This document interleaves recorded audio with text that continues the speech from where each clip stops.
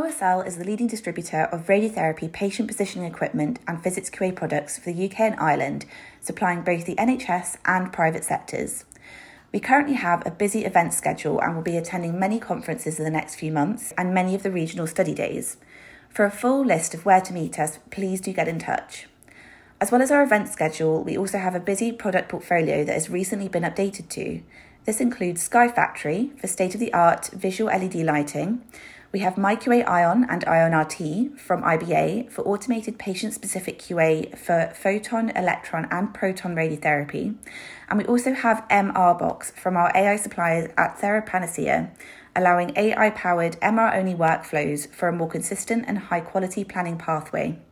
For SGRT, we have a vast range of open-face thermoplastic masks, as well as surface-guided compatible clear bolus from Clearsight, preventing any risk of interference between the skin surface and your SGRT solution. And as always, do not hesitate to get in touch to discuss your product and service requirements with our friendly and knowledgeable team. Our account and clinical specialists are from a radiotherapy and physics background, and we are more than happy to chat about the clinical benefits and the workflow of all of our products. To UKIO 2023.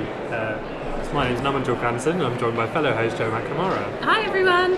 So we've got two new guests for you to listen to. Do you want to introduce yourself? My name is Hollie Thomas. I am a senior stereotactic radiographer from Sheffield. Hi, my name is Nancy Figueroa. Just to put a bit shorter, and as well, I'm a senior therapeutic radiographer at the Stereotactic. So I know you both quite well. You do. So how do I know you? Do you want to both talk a little bit about maybe your career pathway? Well, we go all the way back to 2009. Is it 2009? That makes me feel really old. 2009. I wasn't even a radiographer. I hadn't even thought about that. So now I feel I really was old. 16. Oh my good God. So yeah, 2009, you interviewed me as part of the trainee assistant practitioner role. So, and you were one of the people that gave me my job and kick-started my career. So, and then it's just whirlwinded all the way from there. So. Can I ask? So obviously now you work in stereotactic radiosurgery. It's a very niche, specific area of radiation treatment. Yeah. What made you progress into that field? I found the theory behind it so interesting. Right. So interesting. And when I always say to when we have students come to us, when you look at the grand scheme of medicine, radiosurgery, it's still developing, it's still quite new, and it's still advancing, and it is advancing every single year, and I find that so interesting because it is such a sidestep from radiotherapy. It's so specific on the brain as well. That has so many different avenues and ways that you can research and look into, and I just find it so interesting, and I never bore of it. And I thought, well, if I want to do something in the job that I'm going to do every day, I want to do something that I enjoy. And so I went down that road. Perfect. And Nancy, your career pathway was a little bit different as well. Do you want to share kind of how you got into being a therapeutic radiographer? Yeah, so basically I did have some previous studies in something completely different. I come from the background of biomedical engineering, but I was just kind of missing to be more with patients involved and stuff like that, along with technology. So I found this degree that you can study to become a therapeutic radiographer. At the moment when I read the description and everything, I was like, right, this is the right profession for me. So I went into it, and I just retrained in 2018, finished in 2020, and then I ended up working in a whole different radiotherapy sites, treating all different parts of the body. But when I was studying, I just have a little bit of placement at the stereotactic radiosurgery, and I really like the team there. And as well, Have you got to say that because Hollie's here? It is true. And I just like how they can become a bit more specialized in doing like clarking, like checking cranial nerves on people before treatment, or doing some clinics. Anyway, so at some point I saw a vacancy and I applied for it and I got it. And I'm just a happy bee in this placement, which our manager. It's very good. Yeah. It's Wing, very wing. good. Are you trying to get extra annual leave? No, but she actually is the boss. You know, if you want to study something more, you know, and stuff like that, to give us like time to study and whatever. So no, I know, but I had to say it. She's a very good manager. So she just keeps us happy, and she was the one who actually looked for funding for us to come here. We got a little poster, you know, from your idea, Joe. Do you remember when Hollie went to Western Park and saw a little poster and said, "Why don't you apply it for the UKIO?" There you go. And that's why we're here you are. Yeah, so I love it when my ex-students listen to me, because you didn't when you were students. It's funny that you've probably trained half of the workforce at the moment. It's true. That's 2% of the workforce. So What's the best part of the job for you? The patients. Having that one-to-one with our patients, because we, like radiotherapy, you see 50, 60 patients a day on a single linac. We can only treat a maximum of 4 patients a day, and you are one-to-one care with that patient. So from the minute that they arrive in the department to the minute that you discharge them home, you are with them and you are advocating for them throughout the day, and you're caring for them, and everything that they need, you are their point of call. And you get this such sense of achievement and pride in what you do. Yeah. And it's just so lovely that at the end of the day, like the nicest thing that a patient's ever said to me, and it just makes me well up sometimes. It's just like, thank you for giving me the gift of time. Yeah. And it's like, I know that that's actually come from the bottom of their heart, and we have given them that. And it's just, it's having that one-to-one and the connection with the patient that's, for me anyway. Yeah, for me it's because I'm quite interested in research and service development and stuff like that.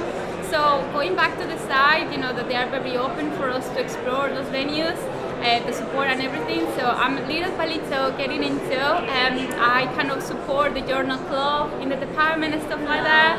So, you know, it's nice as well to develop that other side of like things that I like, as well as patients, of course. I love my patients. So, obviously being at UKIO, from a stereotactic radiosurgery perspective, as therapeutic radiographers, you work really closely, don't you, with a large multidisciplinary team, but specifically radiologists and diagnostic radiographers. We do. So can you just maybe share for maybe people within the diagnostic radiography field who don't know what radiosurgery is, can you maybe give us a bit of insight into what you actually do? What does your day look like? What does the patient have to go through? Yeah, so we are trained therapeutic radiographers, but like you say, our role is so far from that, from our training.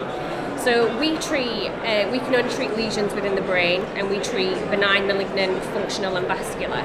And what that means is that the patients will come to us, and for us to be able to localise what we're wanting to treat within the head, we obviously need imaging, and that comes on different platforms. We've got CT, we have MRI, and we have angiography as well, which is obviously completely out of our remit. That's all diagnostic.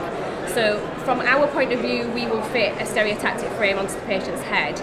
We then hand over to the MDT, either the MRI radiographers, the angiography team or the CT, or a combination of all of that. And it's from utilising the diagnostic side of the radiography service that we can plan and do everything that we need to be able to do therapeutically for that patient as well. Perfect. And from a patient's perspective, you know, we've had Chris Helenga come on to talk about stereotactic radiosurgery.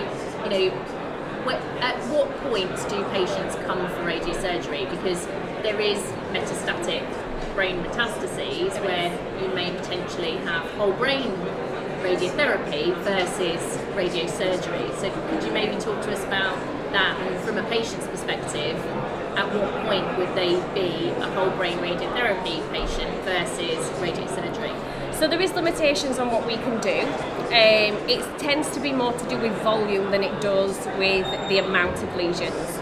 There is a criteria in which they have to meet, which is set by NHS England.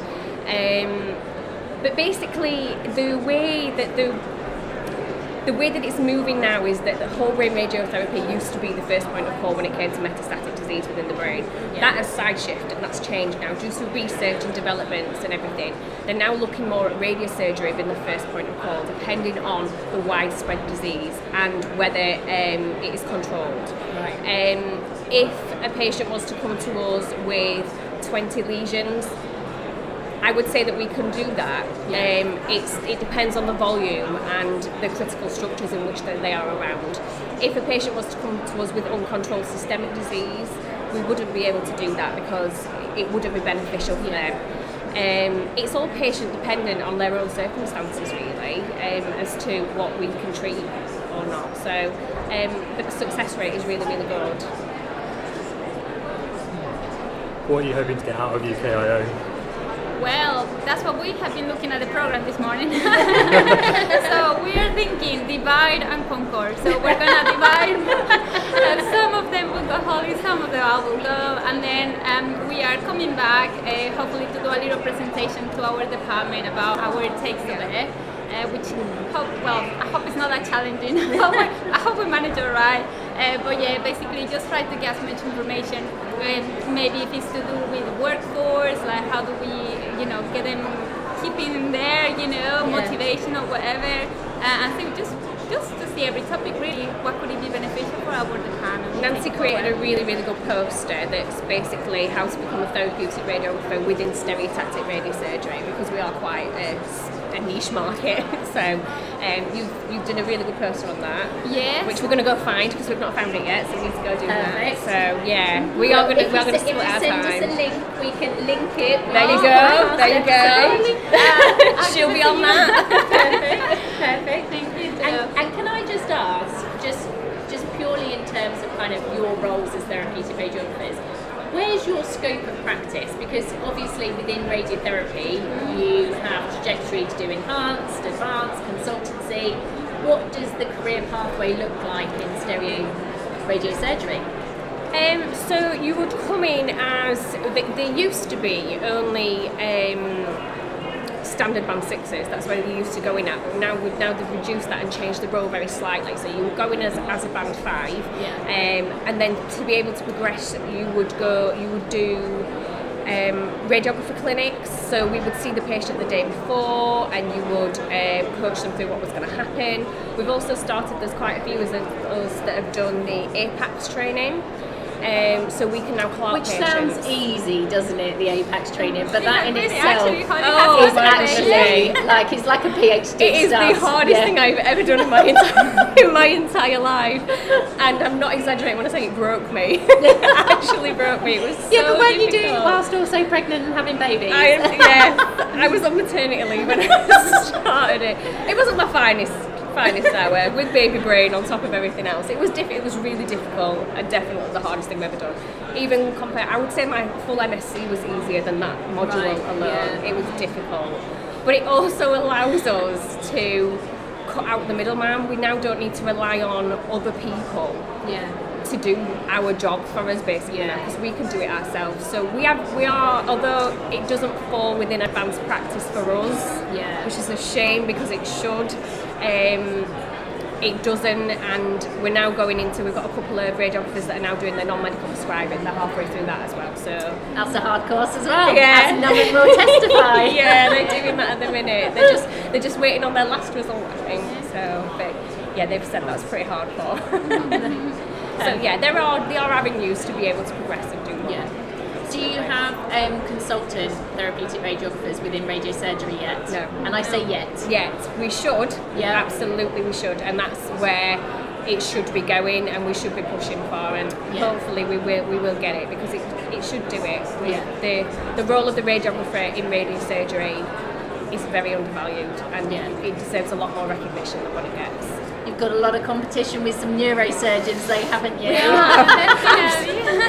I think that's half of the battle. Definitely. Definitely. Well, a big shout out to the Sheffield Gamma Knife radiosurgery team. It's great to have you on, and thank you so much for joining us. Thanks for having us. Thank you.